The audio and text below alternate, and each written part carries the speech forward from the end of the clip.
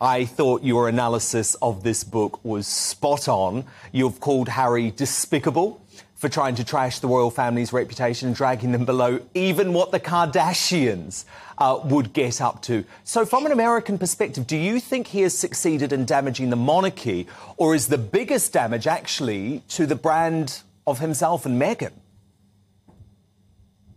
Without question, to himself and Meghan. I think that Americans were split 50-50 maybe a couple of months ago when it came to Harry and Meghan. But the problem is that they can't close their mouths and they just keep talking, and it seems more and more petty. I mean, I was early on this. When Meghan and Harry were still in the royal family and living at Frogmore, I wrote an open statement on Twitter, which you can go back and look, that she was going to end up back in the United States and in Los Angeles because I just saw her coming. She's a D-list actress, and all she's ever wanted to do was be invited to A-list events.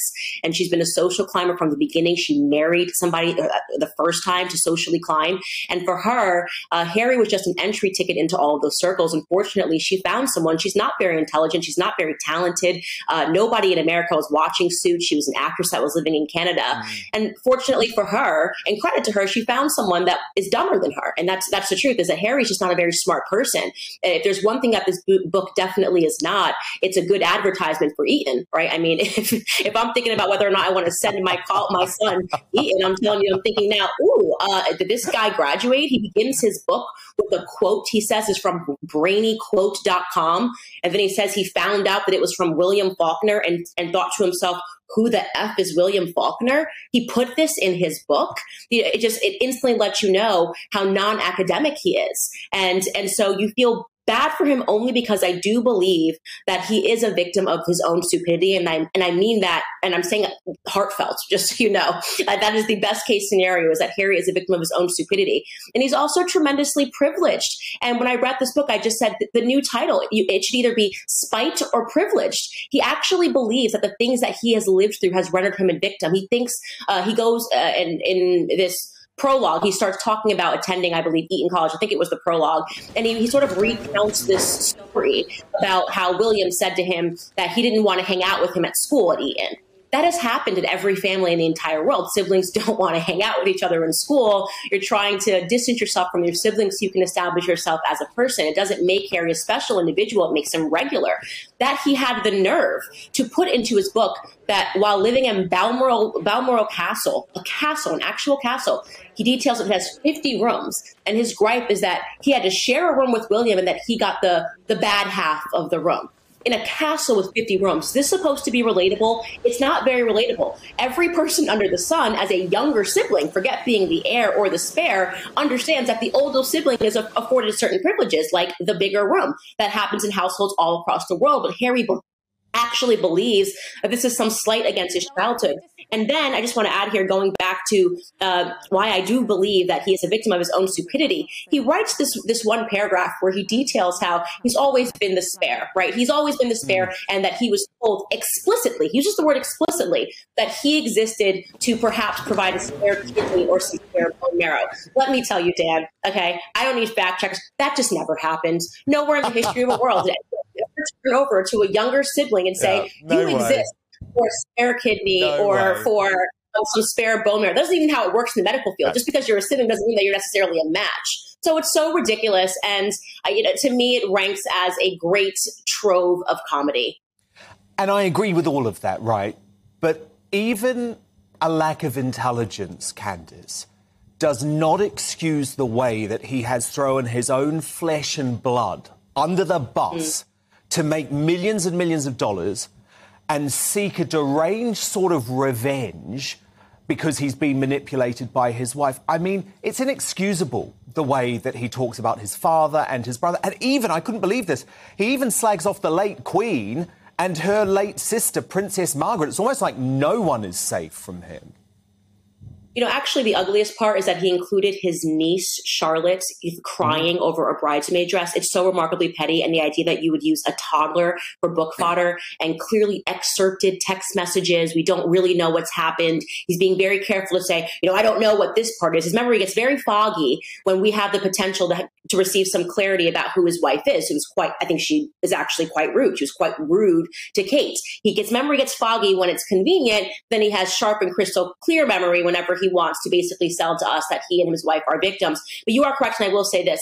Americans have a very big appetite for drama. That's why they moved to LA. It was always her plan to get back into LA. It's why she called Tyler Perry a perfect stranger and boo-hooed on the phone and called and told him everything, even though she had never spoken to him prior, because she wanted to get back into LA, and Tyler Perry is a billionaire. It's very easy to understand Meghan and what her desires are. But what I will say is that even for Americans, turning your back against the family is a step too far. You can maybe do that once and claim racism, and you had everybody believing that this must be it in the fog of Black Lives Matter and George Floyd when everyone was going crazy. But now there's more of a sober analysis on what's taken place. It seems too petty. It's gone too far. Not even the Kardashians. That is perhaps the example of the most crass family that we have in America. They put everything on display. But I will tell you one thing about the Kardashian sisters. They are loyal to one another. Yes. And that is the reason why people like them, right? They don't ever sell each other down the river, and they're a very close-knit, tight family, and people enjoy that. What Harry is doing, and that any wife would stand by and allow her husband to do this. I mean, there are some parallels. You know, my husband and I, obviously he's English. We fell in love at the same time. I'm an American girl that came from nothing. You know, my husband's family has a bit more than me. My husband's father is in the House of Lords. And it was, you know, to understand the English culture, how do we end up on opposite sides of it? Why do I not think the UK is a racist country? Why do I think that the royal family is this wonderful traditional thing that's existed for a long time that has united the UK? And nobody even knew that Meghan Markle was Black until she wanted to tell us this. She never said she was Black throughout her entire career, never spoke about her Blackness.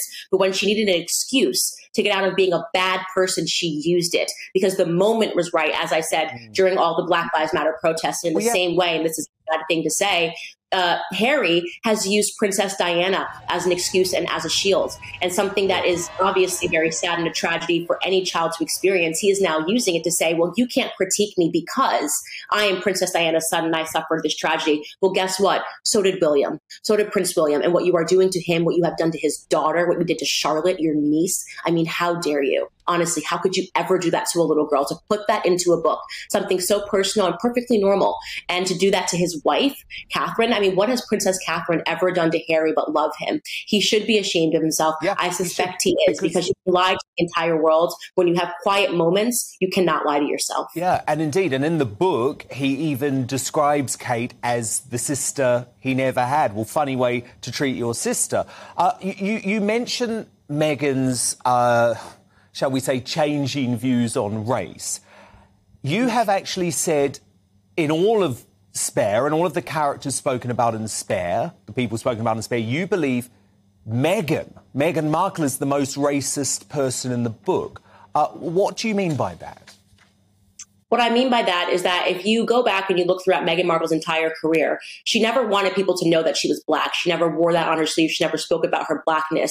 If we had looked at her, I maybe would have assumed that she was Hispanic. No one would have ever guessed that she was Black. It was never relevant to where she wanted to be in her career.